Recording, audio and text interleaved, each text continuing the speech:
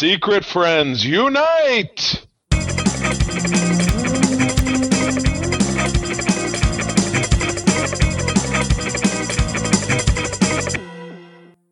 Welcome to the Secret Friends Unite podcast, episode 330. This is your guide to the geek side, and I'm your host, Todd Oxtra.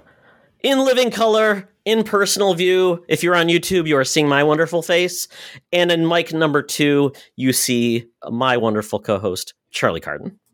What's happening? It's fully live. We're both swagged out, but we're actually taking this opportunity to represent the gauntlet of not only one of our own programs, the Holocron Chronicles, bi-weekly Star Wars, but Todd, what have you got? What are you wearing tonight? Yeah, so I'm repping a good friend of ours. Joseph Moran has been on our show many times. He's been on Holocron. He's been on Co-op Mode. He's been Secret Friends. He's a great guy. Does the PlayStation Trophy Room, and he is a big supporter of Pride Month. He has created Pride-themed shirts, so I'm supporting those because Joe is a good friend of mine. He's been on our podcast. He supports us, so we are supporting him in the month of Pride. So, folks, if you are interested in Pride-based merchandise, Joe has a lot for you. He's the dude. He's a cool cat. Knows more about lightsabers than you can shake a stick at. It's good stuff. Oh, and I don't want to forget Kyle Stevenson, who's also been on my show. He actually subbed for Charlie one episode, is also part of the PS Trophy Room. Totally awesome. So, yes, swag. Go get your swag. Swag on, swag sideways. So, this is episode 330. We are inching ever closer to our anniversary blowout. 350, just 20 weeks away. But what is this going on with this comic cover from summer of 96 from this time, 25 years ago? What's going on? Yes. So the Invincible Iron Man 330 was at a weird time for most of the Avengers squad. They just were in a weird flux where they didn't know what to do with these characters. They kind of felt creatively bankrupt to his time. And this is a great example of like throwing anything at the wall to see if it stuck. Oh my God. Kitchen sink. Yeah. So the cover is Iron Man with a War Machine. I believe that it says War Machine. That doesn't look like War Machine that I've ever heard of. He's wearing like no. And it's, I see the unicorn dude, and I can't even pick out these characters. Yeah. It says when stockpile strikes, and this is the curious part is basically, I'll just read you what they even said for the synopsis because I remember this, but I couldn't remember the details. So one of the more convoluted times Stark met his demise was during Avengers: The Crossing arc. In the book, an older Tony Stark has been turned into a sleeper agent by Kang the Conqueror. He murdered a slew of people, including Yellow Jacket, after the Avengers brought in a younger Tony Stark from the past of an alternate timeline to stop the future version of himself. The older Tony ultimately sacrificed himself to stop Kang. Things got wilder from then on out, as eventually the new Tony Stark was killed in a battle with Onslaught, and an adult version of the character was, Onslaught, and an adult version of the character was brought back to life by Franklin Richards. Also, it was later retconned that it was a Mortis in disguise, not Kang, who manipulated older Tony. It's as if Kang, I'm trying to remember because there was Kang was a Mortis. Like, Kang is a Mortis, but he's also the Pharaoh King Tut. Yes. Another character. He's all three. And I read, because, I've been doing this Avengers project, and I've been doing it in a very sideways fashion, so I don't really remember a lot, but I definitely recall the plot line kind of going over how that all shook out. So, Kang was from the 30th century, but he traveled to the past because he wanted to conquer that, but then he got stuck, and then he evolved into another character. And I just, the more I talk about it, the more that I don't want to talk about it. Around that time, probably 1998, there is a great Avengers miniseries. I think it's called Avengers Immortal or something like that. Can't remember the specific, but it was all about Kang and all the chaos he ensued around Kang. The artwork was beautiful. I think Mark Busiek did wrote it, and I believe it was I can't remember the artist, but it was a beautiful book, and it was like 12 issues long. I'm drawing a blank, and again, when you say 1998, that was post Heroes Reborn / Return, and so it was the beginning of the Busiek Perez era, which is magnificent. I have a signed cover in the den. You and I were there together when we met George Perez. That was a great run, but you're right. It was much like the end of the Clone Saga for Spider-Man, which was in the mid 90s. It was the end of some really bad stuff that ended up in some really good stuff. So yeah, everything in comics is just ebbs and flows, and it was Avengers Forever. Avengers. That does sound familiar. Yep, Carlos Pacheco, excellent artwork, and it was just such a unique series. But yeah, it was all about Kang and how Kang, and I'll talk more about Kang actually later in this episode for undetermined reason. Let's do that. But yes, in deference to that, why don't we move along and we'll saunter on over to flip on the microphone, the Victorola, to make a recording of Madam Web and her latest bits. So without further ado, Madam Web, take it away. Now it's time for Madam Web's rumors and news. Take it away, boys. Thank you, Madam Web. Well, Madam Web, sorry we had to reveal the statuette of you last episode. We will probably give more clues revealing your real appearance over time, or even maybe snapshots of what you've looked like over time. So just if you want to treat us nicely, we'll be kind in the pictures we choose of you and your state of dress. You ought to be in pictures with clothes on. First up, oh boy, Book of Boba Fett has finished production, if I'm not mistaken, but the series will fill in the Bounty Hunter's past. Robert Rodriguez directing several episodes. So Todd, it's a prequel, but if I'm not mistaken, I believe that Robert Rodriguez really is a favorite of yours. If I'm not too far off a course. He is fantastic. He is really known for kickstarting the budget movie craze of, Kevin Smith, all of those guys. He really does fantastic visuals. He's not afraid to try different things. He made Spy Kids. He's done different things like that. And he loves bringing in Danny Trejo. So we're going to probably see Danny Trejo in in Boba Fett, which would be fantastic. Well, he would be a rock solid bounty hunter because they don't need any makeup or costuming at all. He's just some raw. They'll go to one of the more famous canonical settings in Star Wars that you've seen in the comics, but in the books, but not in the shows or TV, is Nar Shaddaa, the Smuggler's Moon. And that would be a sweet setting for something like this series. I would love to see that come to life because that is just it's like your favorite place, Tatooine, full of bounty hunters, but it's interesting. It's a big skeevy city, and it's just I will almost bet you money that will end up turning up in the series. But anyway, the Book of Boba Fett, which was teased at the end of Mandalorian season 2 in a way that just made everybody's nerd boner quiver, for lack of a better term. We will be bringing back actor Temuera Morrison to reprise the role as clone adoptive son of Jango Fett, who was not too scary or sort of scary in the movies, but really scary when he came back in The Mandalorian and really made his bones. His co-star is, of course, I want to say Melinda May. Why am I forgetting her name? The actress playing Ming-Na Wen. Ming-Na Wen, thank you very much. And also drawing a blank on the name of her character, who is just in the Bad Batch. So sorry about that. But anyway, yeah, he has taken over the throne on Tatooine from Big Fat Bib Fortuna. So he's the dude now. He's running the syndicate on Tatooine, Todd's favorite Star Wars planet. Right, Todd? I will not repeat what I said in the chat. Todd used a bad language word, and that's not his way. This looks fantastic. This will air before The Mandalorian, so this will air and then The Mandalorian will come back, which is great. Kind of create some buzz because it's a whole year in between shows. So they hopefully in time, if Star Wars gets rolling, if they get on a roll, they'll have year-round programming, which is what Star Trek, with 5 shows in production right now, is really aiming for. That you're going to have 52 weeks of Star Wars, or damn near.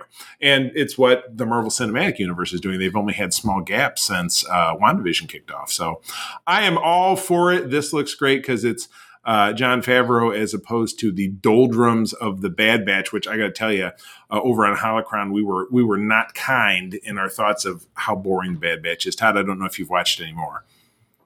I've read some recaps, and quite honestly, I'm like, that's exactly what I thought I was going to do. Yep. It's very much very rote storylines, and Very it's so. all about cameos and giving you little bits and things about this new character, and she's going to be the bee's knees, and everybody's going to fall in love with her, and you find out the character is somebody else, and it's like, oh my god, and we get to fill in all the details that happen between this time and this time. So now we know everything. So now we are fulfilled, and our fan fiction can be thrown in the garbage because they have now filled in those spaces where our fan fiction once lived. So it is what it is. Are very full. Indeed. So anyway, look forward to that. It was, announced as December, so it is in production. It is now done and is in post production. So I am fired up. And it's June, so that's 6 months, and that 6 months will just race by. So you'll find that my minor interest in Star Wars, spurred on by the fact that I do a podcast about it, will kick into overdrive as it usually does at the end of the year by this great program. So I am excited. Well, something I just want to pan out here. Basically, Robert Rodriguez was the director who basically reintroduced Boba Fett. So it's kind of cool that he's executive producing this, also directing a lot of these episodes. Very cool as well. But what they are going to do is they're going to use flashbacks to fill in the spaces versus just telling old stories. Because essentially it's kind of dual. It's basically juggling the present and the past, and obviously probably doing parallels. It's like, oh, I'm in this spot. That reminds me of that time I was doing that thing. Okay, let's talk about that. Exactly. Yes. Exactly. Yeah. Move the ball forward. That's where I know you and I are both really stuck with Star Wars. Why do we have to? There's a 6 month period. I want to know on this Wednesday what Lando ordered for breakfast because we need a 6-issue miniseries about it. It's just move on. Star Wars is a criminal case in not learning to let go and move on and live your life. Kind of, yeah. We found out how Lando got his cape. That's all we need to know. Let's move on. Right. Exactly correct. All right. What's up next? Yes. So Indiana Jones 5. We are getting more information about that. We've had some cryptic set pictures, which is like, who cares about it? Me. Don't you see my initial in the flow? Oh my goodness, Charlie. That's okay. Keep going. It's okay. We'll do it together. So it's my story now. Like Indiana Jones, I took it away from the evil Nazis. I've got the story now. You grave robbed it. It's funny because we went and saw, April and I went and saw Raiders 40th anniversary engagement at the Celebration Cinema. Then we said, well, let's just keep it going. And we watched, this is funny. We watched Last Crusade. And I messaged my dad. I said, would you consider doing Professor Henry Jones Sr. with me as cosplay? And he said, yes. So my dad and I will do an Indiana Jones and Sean Connery photo shoot at some point. Oh my goodness. It's pretty special. But anyway, we just watched Crystal Skull, which is obviously they make mention of it here. So after that, why don't you go ahead? Yes. So Indiana Jones 5 is coming back. Harrison Ford is now a spry 79? 78 or 9, yeah. He and Patrick Stewart are about neck and neck, age-wise. Yes. So essentially, he will have, he's going to have problems making this film all by himself. So there's stuntmen going to be in this film that are doing his roles for him, which is appropriate because he's got hurt on many other films. He's prone to disaster most of the time with planes and other things. So you know what? Just show up and speak some lines. That's really all we need you to do, Dr. Jones. And at this point, they're talking about that essentially they're going to use de-aged Harrison Ford in flashbacks, essentially telling story elements similar to Robert Downey Jr. in when he was portraying himself, but younger. And it's one of those things where I understand that and it makes sense, but there's going to be a time when he is too old to do this. And I hope this is an opportunity where they can do young Indiana Jones, introduce a younger actor playing him in those younger days before Harrison Ford was 45 years old, because that's about the time he started this, when he was 45 years old. We can get a younger actor to tell more stories. He was about 40, maybe 38, but yeah, exactly. The character, old enough. The character, it's always easy to keep track of his age because the character was born in 1899. So just take whatever year it is and take 1 year away, and that's how old he is. Perfect. So in the last movie, it was in 1957. He was 56. Sure.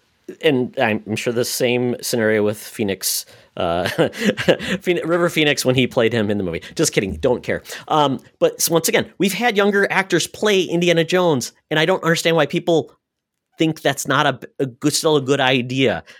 And I think this is where you open up the series to then say, even if Harrison Ford wants to do some like intros and some voiceovers and just be like, I remember when, and then just here's somebody younger doing these things, having some cool adventures.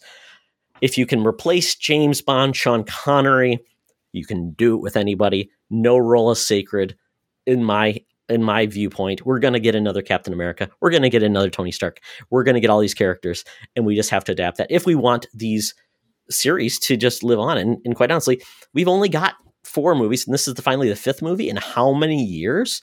So many wasted years of not doing anything with the character, in my opinion. But I like the fact that they're going to de-age in this. They're probably going to have an actor playing him, but it's going to be his digital face over somebody like an actor or a stuntman doing his role. So that's good enough for now, but we're going to have to do something in the future because he's not going to be with us. Indiana Jones, good enough for now. Indiana Jones 6, good enough for now. There you go. Absolutely. Oh, I don't know. My God. Thoughts? I mean, Indiana Jones he's a benchmark for me. My favorite film is Raiders of the Lost Ark, neck and neck with Endgame. It's my best cosplay that I've gotten some serious accolades for. Actually, like been requested for me to do that one at events and things like that. So Indiana Jones is very important to me. I'm still very much against this film. I'm sorry.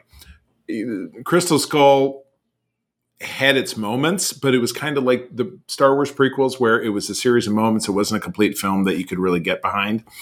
I have very low expectations that this will be anything that will be in the neighborhood of good. It's a time that's passed. The hat should have been passed. The character should have been retired. It's just too late, man. It's just too late. It's not like when they brought him back as Han Solo, and again, that was 5 years ago, but Han Solo isn't Indiana Jones. He's physical, but not that physical. They brought back Mark Hamill's Luke Skywalker, but he wasn't doing flips and shit and being all woo. He was just being a grumpy old man. So that really worked. Leia really worked, I thought, except for the part where they had to resurrect her through film to kind of squeak her through the last movie. I'm struggling to see how this is going to work. I don't know. I just don't know. I'm having a serious case of it's a serious case of coulda, but woulda. Woulda, coulda, you know what I'm saying? We can, but we shouldn't. I like this director, though, James Mangold, a lot. Yes. He did The Logan. Wolverine and Logan, Walk the Line, so Girl Interrupted, right. Yet 3:10 to Yuma. So, you know what? I think it's the right move. If you're going to do a transition, you bring in a new director versus Steven Spielberg, who is so full of like, let's do these happy things, and we're going to get married, and we're going to have a mutt kid that looks like Fonzie from the 50s, and Ayo, Angela. So I think you mixed a little bit of that with Tony Danza. Sure. That's okay. That's all Same right. thing. Okay. we will find out about that. Moving on, we are learning a little bit about the primary villain in the upcoming She-Hulk series on Disney Plus, starring the magnificent, Tatiana Maslany, who was in Orphan Black, show that my wife absolutely loved. That by the time we probably got halfway through it, I was like, what is going on? It's a very deep, very layered Canadian kind of show. I just put it like that, but still absolutely great. But anyway, the She-Hulk is Jennifer Walters. She's the cousin of Bruce Banner, the Incredible Hulk. Character has been around since 1980, where she had to receive an emergency blood transfusion after getting shot by mobsters, and her cousin happened to be around.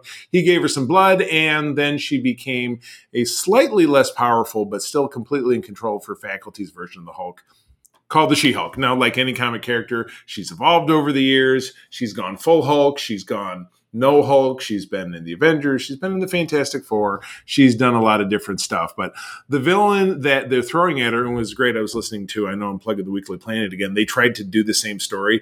And the villain they described was not at all this villain. They didn't do their research, but we did.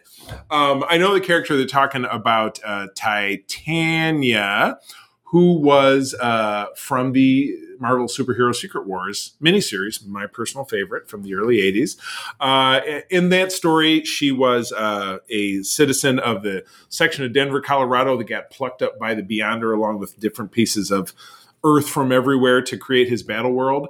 And when Dr. Doom assumed some of the Beyonder's technology, he decided to kidnap a couple of young women, which it's not as bad as it sounds, turn one of them into a chick who had volcanic powers, Volcana, I think, and the other one was Titania, and she was this Skeeter McPheron, who was like a 98-pound weakling, turned her into this huge, strong beast who, beat the She-Hulk senseless at one point. So she's got a little bit of a chip on her shoulder. She's got an attitude, and she hates the She-Hulk. So yeah, you see it all here there's a couple of panels in the story where they're having a kicking contest. They're it's like a one-legged woman in a kicking contest. So yeah, no, you see exactly what I'm talking about. So you see the two women and they get transformed. Then in this lower panel, you see we aren't showing them the pictures. Yes, so we aren't showing the audience the pictures of what you're describing. I know it's radio, but yeah. So basically, Beating up She-Hulk. I'm Titania. Sam, I'm making the motions happening on screen for our listeners and viewers. Thank you very much. But Titania will be played by the absolutely gorgeous. Tahani Al-Jamil was the character she played on The Good Place, but what is the Jamila Jamil? Yes. Oh my God! Absolutely beautiful woman. But also a wonderful actress, which is what really matters. So, so I'm excited for this show. I thought it was kind of billeted as a comedy, and still could be, though I don't really consider, even though Tatiana Maslany is a very talented actress, I didn't necessarily kind of put her in that role. But someone who's a talented Good Place is a complete comedy. No, I'm talking about the She-Hulk. I'm talking about the She-Hulk being the actress, Tatiana Maslany, being a comedic actress. I hadn't really seen that side of her, but I would like to see that side of her if that's what it ends up being. So anyway, She-Hulk expected to arrive on Disney Plus sometime in 2022. Thanks for the vagary. So this is fun. I've always enjoyed the She-Hulk. When I started reading the Fantastic Four during the John Byrne run in the late 80s, She-Hulk was a member in place of the Thing, who is on Walkabout. And then, following the Avengers titles in the 90s, she was regularly a member of both East and West, but mostly East. So anyway, very prominent character. John Byrne did a lot of great work on her, did a solo title. I could just talk about John Byrne all day, so I'll stop. Yes. So this show, it's going to be a courtroom comedy show. Like I said, there was a run where they talked about her being a lawyer. They broke down basically the fourth wall and just, kind of engaged and played with the medium. So I'm hoping it's more of this. I think I've heard rumblings that this is not going to be an hour-long show. It's going to be more like a 22-minute comedy, which works for me. Really I like love. That. Yeah. I like there's too much going on for everything to be an hour long. You know what I mean? Absolutely. I mean, not everything has to be a long story arc, but it's serious connotations, and it's like the end of the world is always happening. Nope. Sometimes you just want to have just really cool things like MODOK. These type of shows bring a lot of variety, so it doesn't feel like, it's another hero show where who's the big reveal and what's going to happen. It just needs to grow, and this is how you make it. You do genres, you do things like that really bring in new listeners and watchers and all these things that just have kind of avoided Marvel, because a lot of people have this feeling for Marvel. It's seen it. It's more of the same. Yeah, it's not for me. But this is, a comedy breaks through barriers and you can get new audiences, which I absolutely love. So good for them to do this, and I can't wait. And to your point, Charlie, I hope Disney Plus does not continue this. There's like only one show for a period of time, and there's no overlap. Right. I would like there to be more going on from Disney Plus versus it's the one show I watch and then I don't turn back into Disney Plus for a while. I'd like it to be more things like, hey, this is the show's debuting Monday. This is shows that are debuting Thursday. Maybe we'll get there, but right now there's just so little content that's new, that's really big. It's the waiting game, and it's a way to really stretch it out for subscribers. So I want more Disney. Come on, be like Netflix. Something new every week. Something new every day. Well, but again, it's going to take time. Productions take time. It's going to take, 1 to 3. Let's say it's going to take 2 to 4 years to get that going, because they got to produce things. It's not just Marvel, but Star Wars, and it doesn't have to be Marvel or Star Wars. Yeah. Right. So yeah, but you understand, and again, I kind of harken back to what the Paramount Plus people are doing with Star Trek, and it's taken them some time to get it together. But as you and I were talking about in the pre-roll, it's hopefully looking like we'll get Lower Decks season 2 starting in August. That'll bleed into Discovery season 4, which will bleed into Picard season 2. But that's different. I'm talking all of Disney versus Star Trek. Because I could understand having too much Star Trek. It's you burn out versus Disney or Star Wars, Pixar, Marvel. Right. So you're saying, since the productions are not related, why can't they all be? But again, it just takes time to produce them. I don't know why the hell it takes them a year to make Boba Fett, because what's it going to be? 8 episodes, 10 episodes? I mean, come on. Where's the beef? It's not a Jackson Browne album that takes 8 years to make 8 tracks. I mean, it doesn't have to be Shakespeare. Give it to us. Give it to us. Give it to us. Gimme. Well, quality does take time. So then you're making your own argument then. But anyway, but they can have multiple production houses. They can do these things. It's not just one team doing everything. It's literally a million production houses, and they've got Fox and all those things now. Depends on who's writing the checks. Disney's kind of cash poor.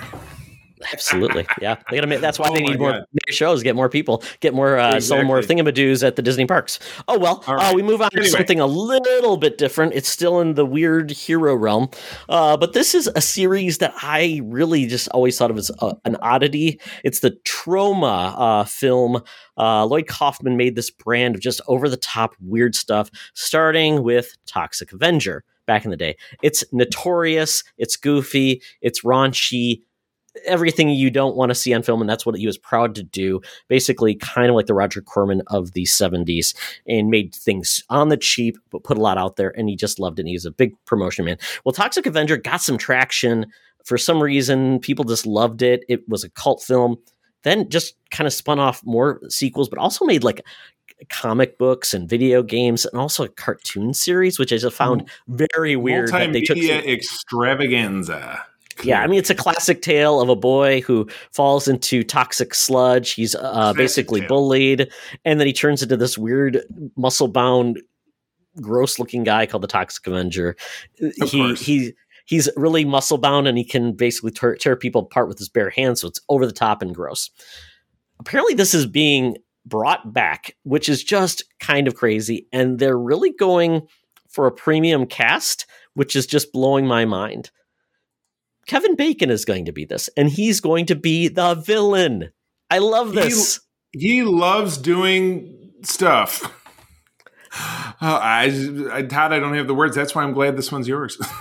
And Peter Dinklage is going to be the Toxic Avenger. And we're talking like, these are not like just guys off the street. These are like big actors who've won awards and still make paychecks. These aren't guys that like, this is my job that it's going to bring me back, but it's really crazy. But the director is going to be Macon Blair, and he's, a young guy, and he's really apparently been just really excited to be in this, and inspired primarily by James Gunn, who actually worked at Troma Film. That's how he got a start. So because of that production house, we got James Gunn, and he's going to be producing this, and it's going to be interesting. But apparently, this is coming, and it should be very weird. And if they do this right, it could play off very well and be one of those weird, kind of dark, goofy, weird, like films that sometimes catches people's attentions, and sometimes it turns into Bill and Ted Face the Music. Bill and Dead, yes. DOA. Yeah, Death was in it. I don't know, man. This always seemed a little too hokum to me, but it seems like there's some people getting involved that could make it worth taking a look at. So I don't know. Worst things have happened. If it's in the zeitgeist, we're going to take a stab at it so we can talk about it here because that's what we do. Absolutely, it's something fun. Next news story is something that I am really excited about. The more I see this, because I'm like, oh, they're bringing back the Masters of the Universe. Oh, Kevin Smith is behind this. And I'm like, oh, this could be horrible. This could be like, he could be playing off the film, like that came out and it's horrible. Or Well, he doesn't have a great track record. And unfortunately, if I might, I did hear about him getting caught in a lie doing press for this, that he said, "Oh man, I've always been the biggest fan of He-Man." Somebody tracked down an old tweet from him where he said he's never seen an episode of He-Man. I hate it when You know what? I really don't care. There's bigger fish to fry. You know what? Not by looking at this, and like we've talked about this previously. Looking at this cast, I mean, you got everybody but Gandhi and Orson Welles brought back to life to be in this thing. This cast is totally insane. It is, but the thing that gets you really excited is finally we saw the trailer for this, and it looks phenomenal. The artwork is great. The animation style is well done, and Skeletor looks finally formidable. He doesn't like a goof who doesn't know how to use his powers. He does like stupid things. It's like, how are you doing? Orko even uses powers in this and he looks badass doing it. I'm like, how did they pull this off?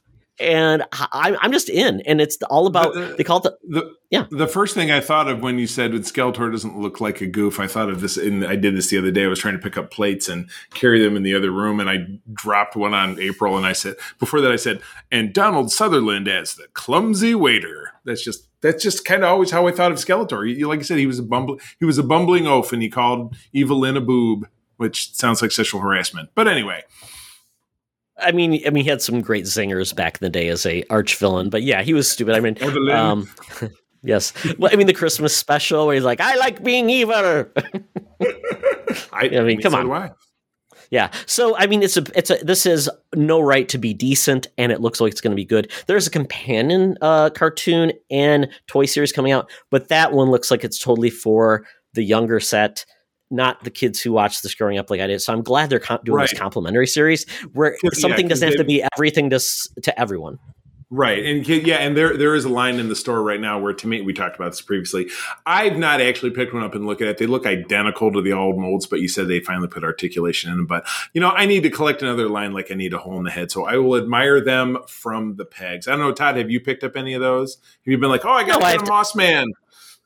No, I bought 2 figures from Super 7 2 years ago. They look just like the cartoon series, but they have like more articulation, look really good. The face sculpts are fantastic. And I think I spent $60 for the pair. And that's not bad, because that's $30 each, which is $10 over standard retail for Star Wars or Marvel. It's close to and the Black Series, those are going to $25. So I mean, they are ever inching. Yeah. They are ever inching closer. Yeah. Even the if you go into Target, they're still $20, but if you're getting them at GameStop or you're getting these exclusive, they are $25. So yeah, and then the Marvel Selects are now at $30, which are the slightly bigger and slightly nicer. So yeah, again, so no. If people pay, they're gonna jack the prices. People will pay. That's the way it should work. Absolutely, and they're gonna have new toys that actually look more like things kids would want to play with today versus what we put up with back in the day. So I'm glad the new stuff is coming out, and kids will have a series they love. And this one's coming out, and it's for me to actually not be embarrassed, and I'll enjoy it. So I like that. Oh my goodness! Well, taking us home, we had apparently, and I didn't realize Captain Picard Day was a gag in a late series episode of TNG that was celebrated on the Enterprise, where the kids of the Enterprise have a day for Captain Picard. Never knew it actually had a date, but apparently it is today, June 16, when we are recording this. So the good folks at Paramount did drop a trailer on us, the much promised return of Q to the Star Trek universe is going to happen. In this trailer, you saw he and Jean-Luc interacting. Q has decided to age himself appropriately, and John Delancey looks fantastic. He's not nearly as old as Patrick Stewart, but I mean, he has aged well. He looks good. I met him, Todd, only in passing, one of those first Wizard World shows we went to. I even snapped a picture of him. He was looking at his phone. I said, "Mr. Delancey," and he looked up, and I got a picture. It was. You owe me $20, Carden. Yeah, right. Oh, yeah, you're right. I was doing online betting. Yeah, no, he was playing Angry Birds and he missed his shot. So this looks fun. We see, vignettes of the existing characters. We're getting the feeling that time is fractured. So basically, Picard and Q are going to be running about trying to put time back kind of where it belongs. You see some shots like returning Cass Elnor, who is one of his Romulan housekeepers. You see her.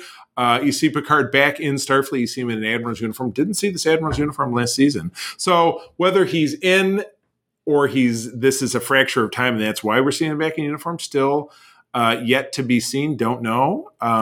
You say, oh, this is kind of cool. They show the Federation Council with a bunch of different flags, which is kind of cool, including Bajor, which is awesome. That's what DS9 ended with. And you see another great scene of Jerry Ryan is 7 of 9 waking up from a sleep, and she stands up to look in the mirror, and she is no longer Borg in any way, shape, or form, and is wearing a wedding ring, which Eagle Eyes grabbed. So she is living in some different future as well. You also get kind of a weird looking Starfleet badge. So there's a ton of Easter eggs in this for us Trekkies. So I'm fired up. I'm thinking, Todd, you and I were talking in the B-roll, if the Paramount Plus schedule stays consistent, we should see this probably in January, February of next year. So I'm very excited. I love Picard season 1. Naturally, all the I gotta hate everything neckbeard fans hated it because it wasn't Star Trek enough, or it was too dark, or there was a couple of swears in it, or brr, brr, brr, brr, brr. I thought it was a great story. I enjoyed it. So, Todd, where did you fall with Picard season 1? Fan or not fan, or somewhere in the middle?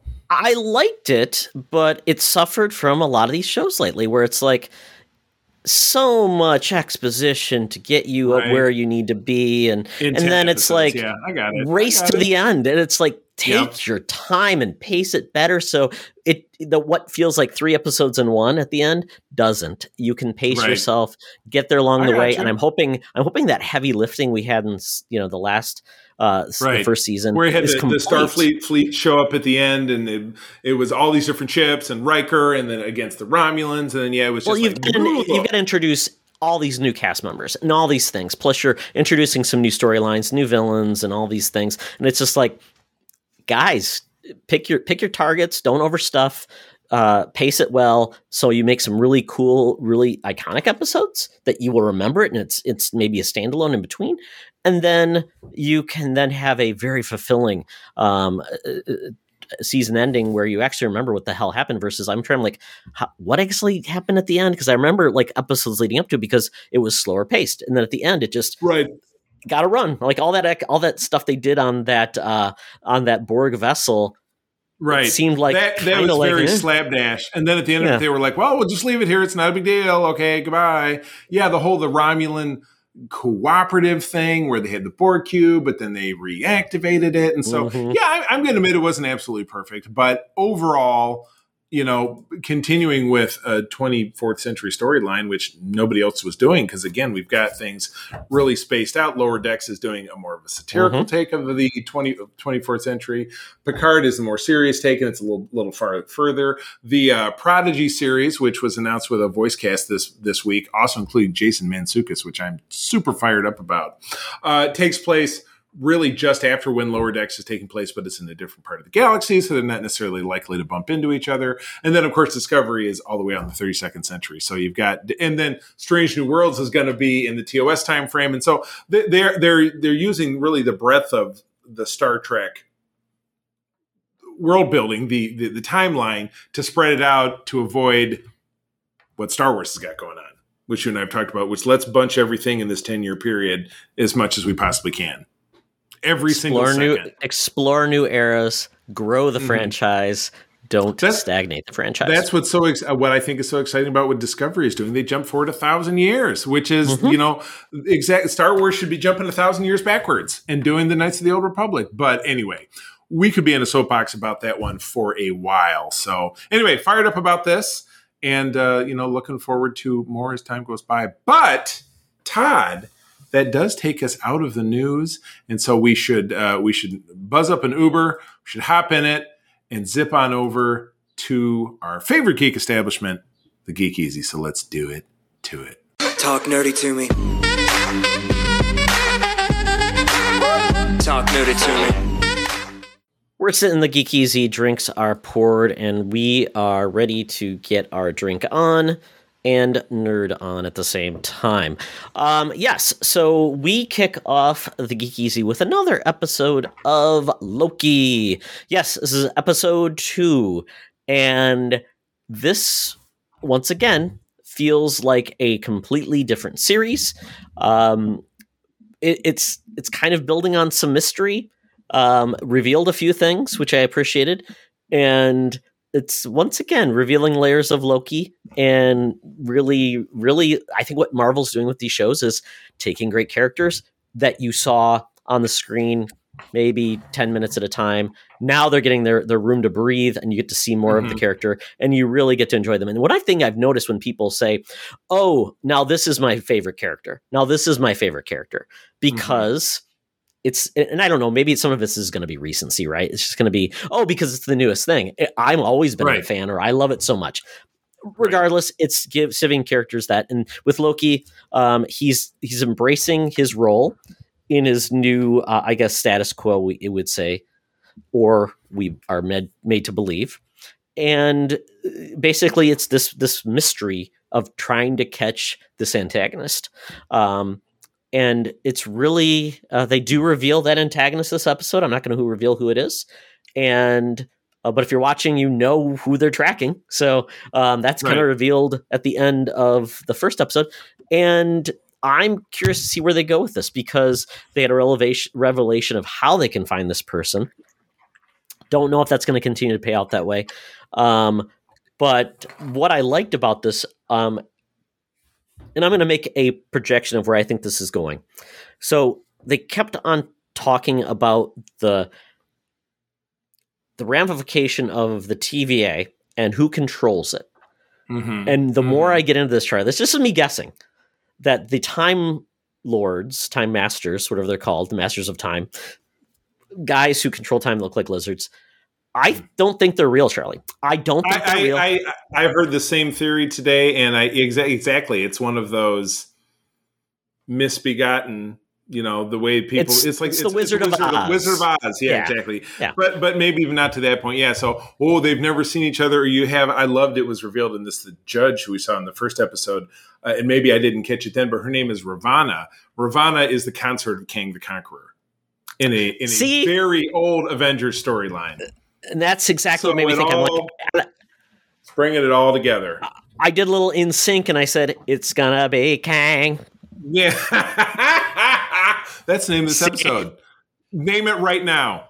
It's gonna be Kang. Damn. I mean, and I think that's the perfect time to bring in a villain nobody ever has heard of outside of comic geeks. He's not well known. Nobody has a concept of this character. We've seen him and he's the villain in Ant-Man 3. The Quadramania. He is. Yeah, so he's coming up anyway.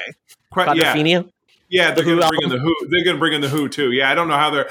I don't know how many of the Who are still alive. I don't know. Is it? I think only. I think no. Moon, the drummer, died. Well, yeah, he died, but that was a long time ago. Yeah. Yeah, Keith Moon. But the other guy still alive and just deaf. Yeah, they're all deaf. Exactly. So they're not out there performing because they don't know what the hell they couldn't hear what they were saying. Feel the beat, man. Feel the beat. Rock never dies. Oh well. So I think this is where it's going. All these people have been fed a lie, or that those entities did exist. They were killed off, and Kang is kind of pulling the strings, and they're trying to keep that myth alive. But I don't know. I mean, it's damage control potentially. They're just trying to keep things on board. But we saw what this villain has done at the end. And it's just leading to where we all know we think where we're going. It's just going to be fun to get there. I think we are 8 episodes with Loki. Is that the number count? Yeah, I believe it's 6. So it's like Falcon and Winter Soldier. So short, but mercifully so. I think definitely because you're right. Because then you run into we got a filler episode in this, and we're going to take a backstory. That it was always the case with the Netflix shows like Orange is the New Black. Like, we're going to take another episode here to tell the backstory of so and so. After we had this cliffhanger where one person shot another person, it's like, oh, come on. But maybe it was because of it all drops at once, so you can just sit and binge 13 episodes where this is weekly, and so they want to, as you said, create a little bit more excitement, keep the buzz going, as opposed to it being just one big. Keep it tight, right? Keep it one tight. One big drop. Yeah, there's a lot of double entendres in this segment. Keeping it tight, one big keeping drop. It tight. Oh my God. It's all over the place. But I mean, and I really don't think this time, Charlie, and that's just going to be weird because this is then leading us into Black Widow. They're going to overlap a little bit. I don't really expect to see any type of synergy between those two series. So, I wouldn't think so. They seem miles apart. So yeah, I wouldn't think so. So I don't think we're going to get much synergy, especially since they kind of flip-flopped the order of some of these things too. Right. The release order is kind of chaos. So the TV series will have the best probably perspective to pivot and do some things versus the movies, but I don't know. So it's going to be weird how all of these things interact, because we've got, this, then Shang-Chi, then the Eternals, and then we get Doctor Strange down the road. So I don't know. It's fun, but I like this. We're kicking it off. We get 3 series that are completely doing their own thing, and then we get What If, and then after that we get somebody else. She-Hulk. Yes. Okay. No, that's next year. I don't know. We have to consult the schedule. But anyway, what else you got? Yes. So I wrapped up Invincible on Amazon Prime, the TV series. This series was 8 episodes long. And Charlie, did you watch any more than the first 3? I didn't. It didn't grab me. I don't know why. Maybe it was too gruesome, which is usually not a problem for me. But that big slug out where Omni-Man just murders everybody, I was like, it felt too gratuitous to me, and I think it was kind of a turnoff. Sorry. Maybe I'll go back and check it out someday. But anyway, yeah, what did you think? What was the it doesn't get any less gruesome. And one thing you'll notice in the title card, every episode, more blood is just splattered on that title card.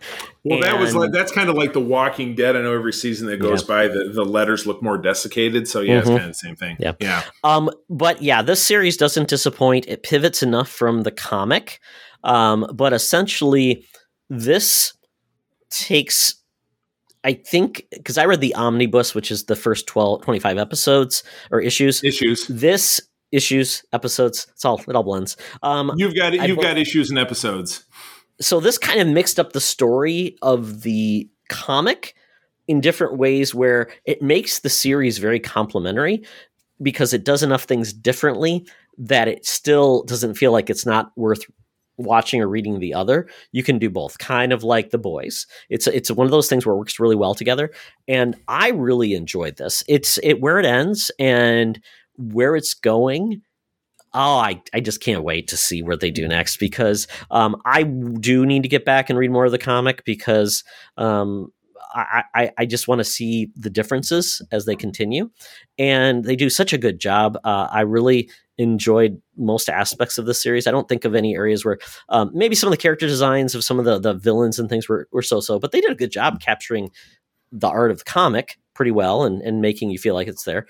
And I just think it just makes me feel so like happy about where the future lies with animated projects, that DC, I think, is the one that carried it forward. DC's animated projects basically laid the groundwork for all this, because they could tell stories that were a little more mature, faithful to the actual source material, but maybe do a little bit different things. And then it said it's okay to tell R-rated stories, The Killing Joke and things like that. And we're getting this with this. So we're going to probably get more of these stories, which I think is great. And I hope Marvel, beyond What If, what's the next big animated project you're going to do? Because it would be great if they do more of this. Right. It would be good to see them kind of get a handle on it, where DC has been, kind of drinking their milkshake all these years. So we'll see what happens. So, well, cool. Yes, perhaps someday I will go back and revisit if it suits my fancy. But I watched a couple of films streaming, one of which was on HBO Max, which is also in theaters. April and I have been enjoying going back to the theaters. But this is not one that I like, oh God, I got to see the cinematic experience. It was Lin-Manuel Miranda's musical In the Heights, which, as I was watching it like a moron, I said, hey, babe, this would be a great musical. Didn't realize it's been a musical that's been out there since 2005, but this is great. Tells the story in Washington Heights, which is in the northwest corner of Manhattan, I think. That is a highly, Latinx area, where apparently everybody sings and dances in the streets. You can also dance on the walls. You can do a lot of great stuff. But it spanning a 3-day period, telling the lives of course, some very colorful characters during what becomes a blackout in the city during a very hot summertime. So won't spoil very much about it, because I will encourage you to watch it. But I loved it. I come from a musical theater background a little bit myself, and I'm an avid music fan, and I love to sing. So this was great for me. Caught myself singing along. And it was, you know what, it was great to watch at home because it was one of those that April and I will start a movie, and then my wife works on some small business stuff usually in the evening, so she'll stop, and then I'll be doing this, or I'll be playing video games or something, and then we'll come back and watch a bit in the morning, and then a bit at lunchtime, a bit at lunchtime, and then some of the evenings. You do get kind of grumpy when you're hungry, Charlie. I do, and you hear me yawning, and yeah, you know, I gotta have my snack time. So, yeah, we did split this up a little bit, but this was delightful. I absolutely adored it. Todd, have you partaken of this yet on Hobo Max? It is planned. Basically, what is going to happen is my wife lost a friend to cancer about this time last year, and she was into musical theater. And the plan was, because of COVID and not being able to celebrate people's passing, they decided they were going to rent a theater out and watch this together as friends. That's fantastic. So I think that's going to happen. I'm still waiting to hear when it's going to happen. And you're saying you're getting invited, or no? I'm just kidding. Well, I told my wife that, go by yourself, enjoy, have fun with your friends. It's your moment. She goes, "No, I like you there." I'm like, "That's fine. We'll go then." That's awesome. Yeah. Good deal. So that's where we would see it. But if that doesn't happen, then I will, yes, definitely watch it. Right. Because I love musicals and I love genre when they mix musicals together. You're less a fan of that, but that's okay. It depends. If it's this was incredibly well done. Oh, sure. Yeah. But when execution is not handled on par with this, I think it's ridiculous. This I enjoyed very much because I loved Hamilton very much, and this was very much to me a Hamilton for a modern setting. I mean, in Hamilton, a pre-Hamilton, you might say, a pre-Hamilton, post Hamilton, which could be another yes, because this was pre-Hamilton, I believe, before Hamilton. Yes. Exactly. So it was, somebody called the TVA. So anyway, that was a great experience, which again, you can see in the theaters, or you can see it on HBO Max, which probably almost everybody has access to now. One thing that was not in the theaters, nor do a lot of people have access to, nor should they worry about it because it was god awful, is the new production starring Mark Wahlberg over on Paramount Plus, an original Paramount Plus called Infinite. Hey, Charlie. Yes. Do you feel it, baby? Feel the sensation. It's such a vibration.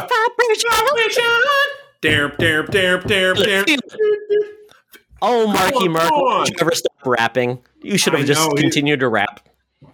Oh, my God. So anyway, it's called Infinite, or as I titled it here, an infinitely shitty film, where Mark Wahlberg takes on what is essentially a Highlander-style film. I've lived these many lives. I retain skills. But there's this MacGuffin that's followed us throughout history, but I don't remember anything, so they got to zap him or some weird shit. Idris Elba is the villain who is also trying to acquire the MacGuffin. It's called the Egg, which it's an egg MacGuffin. Oh there. No! I'm done. I'm done. Wait, you didn't see it? I have this thing. Are you ready? Mic drop. Egg MacGuffin. That's the name of the movie. Is that the name of the episode too? An Egg MacGuffin? I think that's got to be the. Okay, do it. Egg MacGuffin. Oh, I did it. How often do I get to name the episode? It's what? We usually name the episode in process on Code 47. So this is, I like this. I like that. I like it doing it this way. It's good. It's very, but yeah, I believe I will be redeemed with my King title. When that's revealed, I'll use it again. Yeah. King, bitch. Oh my God. So, kudos to Paramount Plus for throwing their head in the ring, but this looks like it was written by a 14-year-old with crayon. It's garbage. It is garbage. I'm not even going to talk about it anymore. I'm closing it down. It's an Egg MacGuffin. Scene. Moving on. Makes it easier when you don't have to pay for it, Charlie, as an extra expense, right? That's what she said. Oh, no, wait a second. Oh, that's terrible. Oh, my God. Okay, anyway. All right. Well, looks like that's going to be it. So we're going to have to skip out on this tab because the service was terrible. Maybe we're never coming back here. Maybe we'll have to sit outside. But I think it's time to move on. Todd, what's next on the agenda?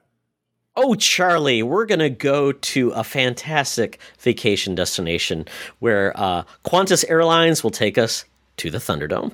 Welcome to another edition of Thunderdome! Thank you, Tina. The mutants have been gathered for a topic or game to be entertained, and this week we've got a game. Charlie and I are trying to find a way to make sure we don't duplicate these too many times. So Right. So I created a schedule because I Yes. love my graphs. Graphs are for me. Graphs and calendars and Instagram posts saying, Charlie, remember we got a game. So yeah, we're going to try to, keep these things on more of a less, they duplicate less often. And obviously we're going to have some more topics. That'll be more, as we get bigger movies, we'll have a spoiler cast and things like that. So more to come. Just stay posted. We'll have some more guests as well. And we're going to guarantee a good time, folks. But this is a game. This is a game you can actually be smarter than us because you can play along at home. It's 20 questions. You know how this works. You got it. All right. Yeah, this is going to be the villain edition. So Charlie and each have a villain ready to go. Charlie, did you want to start guessing first, or did I want to start guessing? Ladies You're choice. going to start guessing first. I like it. I will Ladies start choice. guessing. Let me ask the cat. Hold on. What do you think? Oh, she wants you to go first. Sorry. Okay, thank you. Yes, Rufus is here on my side. I would show Rufus, but he is playing with his bone. Oh, male we don't dogs. want to see that. No, That's a we hard don't. pass. All right, let's get it started. I will keep track in the chat of the number of your guesses. So fire away. All right. Is this a comic book villain? You're gonna have to rephrase. Okay. Did this villain debut in comics? No. No. Okay, great. Did this villain debut before 2000? Yes. Okay, before 2000, not a comic book villain. Did this villain appear as a live action person? Yes. Okay. Live action. Okay. Is this person is this villain a movie villain? You're gonna have to rephrase. Has this villain only appeared in movies? This villain has not only appeared in movies, so that is negatory, good buddy. So multiple threat on many screens and appearances. Multimedia, yes. Multimedia. Okay, before the year 2000, has been in many different things. Is this villain human? No. Not a human. Oh, okay. Okay, even better. Okay. I'm curious then. So is this villain... Has this villain ever died on screen? No. Not that I'm aware of. You can make me do some research. I'm going to go with no. If you can't confirm it, we can skip that one. Okay. No, it's okay. I'm gonna stick with no. So that's Okay, so 6 questions down. Okay. Great. Does this villain have any powers? Yes. It has powers. Okay. Let me dig in here. Is this villain part of a franchise series? Multimedia. I would simply ask you to define what a franchise is. So, exactly. Star Trek is a franchise, so it'd be a villain in a Correct. Star Trek series. So this villain is part of a franchise that exists. So this villain would not exist without that franchise, right? That is correct. Okay, Yes. so it's part of a franchise. So is this a Star Trek villain? Nope. It's not a Star Trek villain. Okay, multiple. Okay. Because I said it's not. It isn't a franchise. I'm sorry, you're correct. Isn't a franchise, not a Star Trek villain. So it is a franchise, not Star Trek. Correct. Correct. Okay. Ooh, this is going to get a little more difficult. And okay, is this villain, or was this villain created by an American? I don't actually know the answer to that question. Give me a different one, please. Perfect. That's one that I can't quantify. Okay, so has this villain appeared in the last 5 years?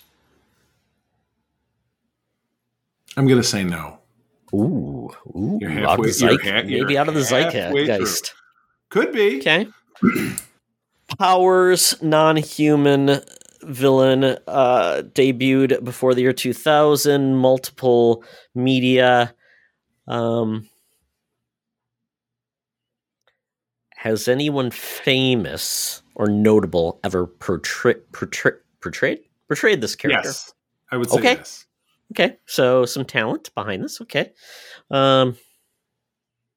Okay.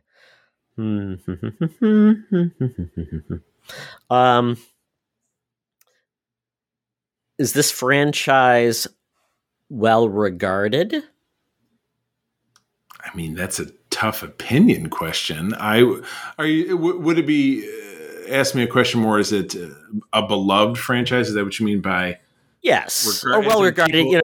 It's enjoyed. By the critics or the fans. I'll take one or the other. Would you say that is this franchise perhaps enduring? Would that be an accurate statement? I'm guessing if it's enduring, I mean it's at least halfway decent. Usually, bad things don't continue on. Well, that's a topic of protracted discussion, sure. as Data from Star Trek might say. But I'll say yes. I'll say yes to number 12. Okay, we're at number 12, so I have 8 more to go. Okay.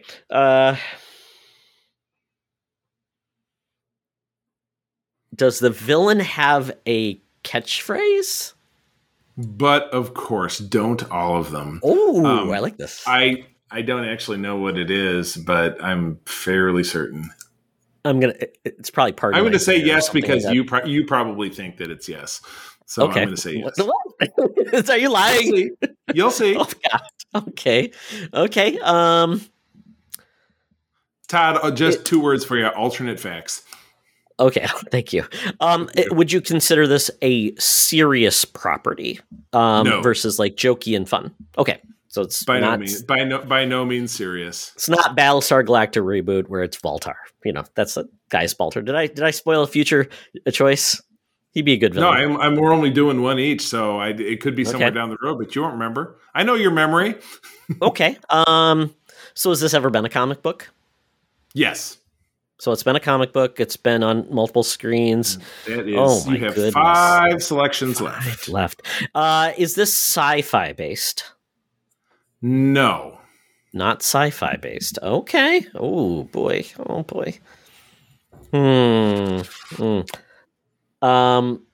Oh no. Are you going where I think you're going? Because if you are, I will laugh my butt off. Well, that's appropriate because this is supposed to be a fun game. Is this villain? Well, you said human, so I don't know if it's no, not a human. Okay, but I'm just like, is this character? Is this villain? Okay. Okay.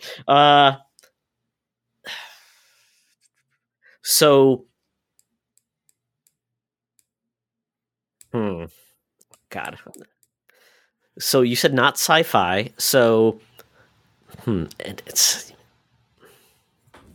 Okay. Did this debut before 1970? No.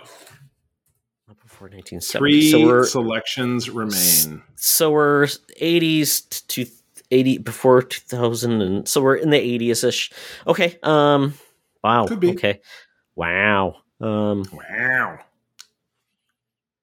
Can I phone a friend? Are you actually going to call somebody? No. You may not have access Rufus. to the goods or your phone. Rufus, help me. You're my only hope. Rufus, stop licking your bone. Yes, exactly. Pay attention, doofus. So does the villain have a sidekick?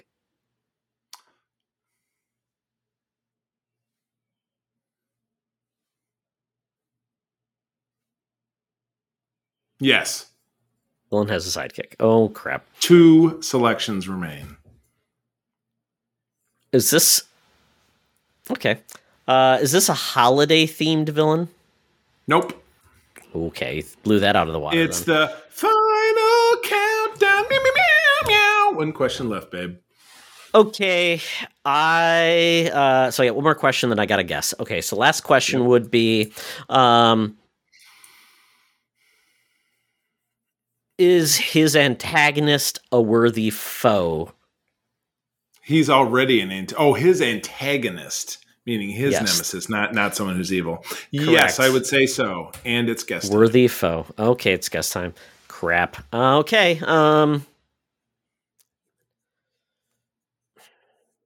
Yes, his antagonist is not a bumbling oaf. You know, I'm just gonna because I think this is a technicality, but I'm gonna say it's Cobra Commander. Not a bad guess, but it's because he was a Snake Man. Oh, I was gonna go Skeletor. Like, is he human? Because he kind of is human that got transformed into a monster. I don't really know Skeletor's origins, but I mean, Skeletor has a human form, but he's blue, but he has a skull, so that he's alive. So, but again, it's not science fiction; it's fantasy. Which I was going to go that route, but because Skeletor's origin, actually, he was the brother of King Randor and was basically horribly disfigured and turned into. You can be horribly disfigured to the point that you don't have any skin on your face or muscle tone or eyeballs. And actually, his origin was told in that Cartoon Network series, which I thought that's a cool take. But yeah, so technicality, my friend. You know what? Like I said, my judgment was from the classic cartoon series and the film, which I'm vaguely familiar with. When he said it was someone famous, Frank Langella, Skeletor, very very famous actor in my regard, at least because he was on Star Trek once. I demand satisfaction as I take off my glove and beat you. Slap your virtual glove. Okay, so now it's your turn to pepper one at me, which I'm sure I will also miss. So I'm just going to ask the audience right now: was I wronged? I let us know in the comments or Twitter if I was wronged. Oh well, we'll move on. Charlie. Todd needs to feel that he was wronged, but okay. So let's start with questions. So question number one, Charlie, what is your? And don't forget to keep track in the chat. This is very exciting, folks. I am writing numbers now. Charlie, go. That's very exciting. So the villainous character is this. A character prominently appear in movies? Yes. Okay. Would this character's first appearance have taken place before the year 2000? I'm almost certain yes. No. So you're having not this villain. Not this villain. Did not appear before. So it's very close. Let's put it this way. It's on the cusp. But I believe it was after the year 2000. Okay. After the year 2000. Okay. So, believe so. In movies, after the year 2000, is this character a human character? It was a human. It was a human. Oh, it is a human. It is a human. It is a human. Yes. And I confirm, yes, this is post 2000. Yes. Okay. So let's see here. Post 2000. Human character, movies. Let's see here. Does this human character possess superhuman abilities? No. Not superhuman abilities. So we've got a villain who is not powered. Okay. So that would discount most Marvel villains because this is primary movies, is post 2000. Would these movies be that in which this film is featured be of the science fiction genre? No. Non-science fiction. Okay. And if you notice, I'm getting fancy. In the number, I'm actually putting in what your guess was. Oh, very nice. Well, that is what I will do in the future. That actually saves a lot of trouble. So, question 6. So, is not sci-fi, not powered. So do these films take place in a contemporary Earth environment? Does it take place right here on the Blue Marble? Yes. Blue Marble, on Earth, not science fiction, no powers, in the movies, after the year 2000. Is this villainous character part of a team of villains?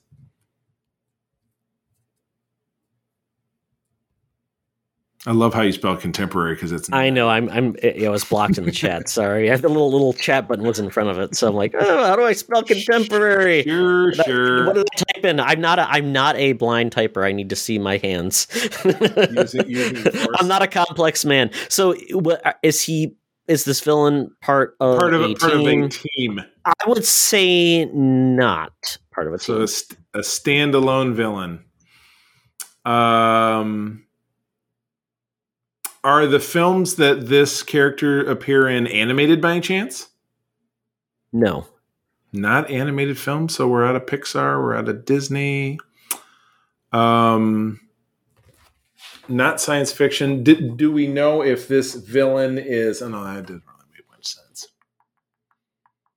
It's not gonna be some wacko thing that I don't have any chance of getting, right? I'm almost 100% sure you've seen this movie. It's not a niche thing. Okay, it wouldn't be like. I just gave away a clue. I just gave away a clue that it's not niche. Is not niche the name of a villain? Let's see here. Sometimes science fiction, contemporary setting. Does this villain employ various technologies in their villainous schemes? The tech-based villain? Okay. I don't know if it's a tech-based villain, but technology is involved. Technology is involved in this. Oh, I just put sure. Sure. That's very helpful. Thank you so much. Okay, I like that. The films that this villain appears in, would they be more mature? Would they be rated R? No. Okay, so it's not a, Fast and the Furious and it's Dom Toretto. I don't even think those are R-rated, are they? I would think so. There's a lot of violence and blood and language, and it's never stopped something from being PG-13. There might be an occasional boob. I'm not sure. I don't think I think it's boob free, but full of violence. Yeah, tech included, not mature. Okay. The Boobless Crap Network. So human with powers. Well, you said no powers. Human. No, not no powered. Power. Not sci-fi. It's a regular villain. Would be a G.I. Joe because those characters aren't primarily movies, even though those movies did come out. That was one of my first questions. What's their primary media? You said movies. That's a tough one, eh? Not science fiction. It's on Earth. It's contemporary. And it's a villain. Do I get to phone a friend? Where's one of the cats? I don't know. I might ask Green Lantern. He's pretty smart. It's not Green. It's not Hector from Green Lantern, is it? It's not Hector Hammond. Hector Hammond. Oh God. So again, it's not comic book based because all those classic comic book characters were around back then, unless it's like Catwoman. Ask away, Charlie. Ask away. You're at 10. So this is number 11. Just ask away. Round down. Okay. So let's see here. So technology based. Is there a military aspect to the films that this villain is in? Is it kind of military fiction? No, not military based. Not military. So it's not a Rambo or whatever ish. Not like a Universal Soldier. Which wouldn't fit the bill. Oh, golly. My brain is stumping. Male or female villain? No, you have to ask yes and no. So, is it a male villain? Yes. Male villain. Is this male villain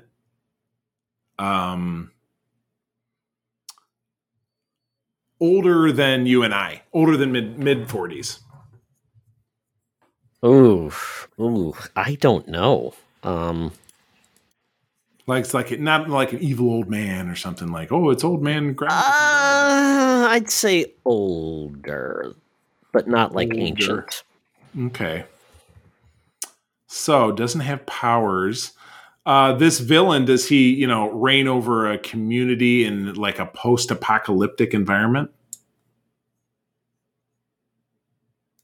Well, you already said contemporary, so right, but it could be like post-apocalypse. Okay, no post-apocalypse. Okay, so it's not like a Dawn of the Dead kind of scenario. Plus, it would be Walking Dead. Those aren't movies. Not post-apocalypse. So I got it. Older than us villain. No powers. It was no powers, right? No powers. No powers. Human, not alien. Male. White? Yes. Caucasian. White. A white male. So, the ultimate evil, like you and me. From Caucasia. Caucasia. So, white male, evil villain, post 2000s. Is it post 2010? So is it within the last, 10, 11 years? Nope. So it's within the early aughts. It's from 2000 to 2009. Correct. Oh, this is really going to piss me off. Well, fortunately, I'm near to the end where I actually have to guess anyway. Yes, we're at number 17, Oh, Charlie. my God. So technology is involved. So, oh, my gosh. I will say this. Do not clue too much in on the technology part. It's a very minor, because technology is a part of everything that's contemporary. Sidekicks? Are there sidekicks? I would say yes. Sidekicks. Oh, the nemesis of this superhero, does he have snazzy catchphrases? Absolutely. I think I might know what it is. Did the nemesis of this villain appear in films prior to when this villain came along? Say that again. Okay, so was this villain in a sequel of a film franchise? Yes. Oh, I think I might have it. No, but the technology part was. You got one more guess, Charlie. So you're right at it's the final countdown, my friend. Does the film take place over a certain American holiday? I love the face you're making. You're like, I don't know. Reverse stumpage. Okay, here's my guess. Is it the? Hold on. Okay. Hold on. This is your last question was holiday based, so I said no holiday. So now is your guess. Queen Latifah's No Holiday. Is this the villainous character played by Timothy Olyphant in Die Hard, Keep Dying, or whatever? No, not at all. I stumped you. Yes. Yes, you did. All right, break it down for me. I love gold. No! Goldmember! No, wait a second. No, I said contemporary setting, but that film plays both ways. It does. It starts it in does. the present and it goes back. But when I think of Goldmember, he's not a contemporary villain. He's in the past. But Mike Myers was present. Yes. But the Goldmember character doesn't appear in the present. I know. I might have to call a mulligan on this one. I might need the judges rolling Twitter. You've been Skeletored, Charlie. You've been Skeletored. Oh my God, that is a tough one. This was a rousing match. I think I like it when we stump each other because then. Oh, it went to the end. I thought you were getting so close to it. I'm like, I think he's the catchphrase in a sequel. I'm like, ooh, he's on it. I think he's got it. And no. Yeah, and Timothy Olyphant didn't have a catchphrase. I guess I missed that part. But I like it. I like it when we play this and we both. I'd rather live soft than die hard. Is that his catchphrase, Shirley? I just came up with it. Soft serve ice cream, die hard. Yes. I thought, oh yeah, there you go, technology or whatever. Oh my goodness! Did he make everything gold? Like he had a gold laser or something like that? I don't even know what he did. Yeah. He had a poke and a pancake or whatever. Oh my God. So anyway, like I was trying to say, I like it when we play this and we stump each other because neither one of us walks away feeling like we one-upped each other. And that's good. That way it's good, clean fun. Just like your Basketball Jones. Absolutely. Yeah. So that is it for 20 questions. Hopefully you played along. Hopefully you got it. And hopefully you realize that Charlie Skeletored me. and he got gold numbered. So there you go. Oh man, I'm all covered in the flecks of gold. Anyway, oh my god. And I would say, Charlie, and for future episodes, if you ever want to say, "Hey, I've got one that I want you to quiz Charlie on," you can Twitter at me. If you've got one for me that you want Charlie to do, Twitter at Charlie, and Charlie will tell you how to do that. Add it to the list because, Todd, what's your Twitter handle for people to know? I am at TOXTRA, at Toxtra. Right. I am at the CEETHREE, the C3. You will find me, and if you want me to stump Todd, hit me with it. But anyway, friends, that's the end of the show. Thank you, as always, for joining us. We are a part of the magnificent Secret Friends Unite podcasting network now, with a shiny, sweet-smelling, beautiful new website over at secretfriendsunite.com. All of our podcasts are found there. That would be SFU, what you're listening to, Co-op Mode with Video Games, Todd and Mark Carabin. Code 47 is myself and my sidekicks, Rarin. They would be Rich and Aaron, talking about Star Trek. And the Holocron Chronicles is Mark and myself talking about the Wars of the Starness. So all the episodes are there. A lot of cool, great content, which we're rolling out all the time. I myself published an editorial today, which I was very excited about. So we will talk more about that as time goes on, because we would love to see that grow. We are, of course, over on Twitter at Secret Friends U. Drop us a line. Let us know you're enjoying something you'd love to hear us talk about, and we will see it. We do have a merch store over at TeePublic. I know at the end of the month, there's another great sale window coming up to 35% off t-shirts, hoodies, stickers, buttons, magnets, so on and so forth. Every dollar that we earn back from that actually does go back to support the show and our efforts to grow the content that we're able to offer you guys. We're also over there on YouTube. Subscribe to our channel where you are watching. If you're watching this video, that's where you're watching it. But do that. That's another great way to support the show and help us bring more great stuff. So with that, I'm going to tell you, as always, that sharing is caring, and to keep on trucking. Be the hero, not the villain. In a truck. It's gonna be Kang. Meow, meow, meow.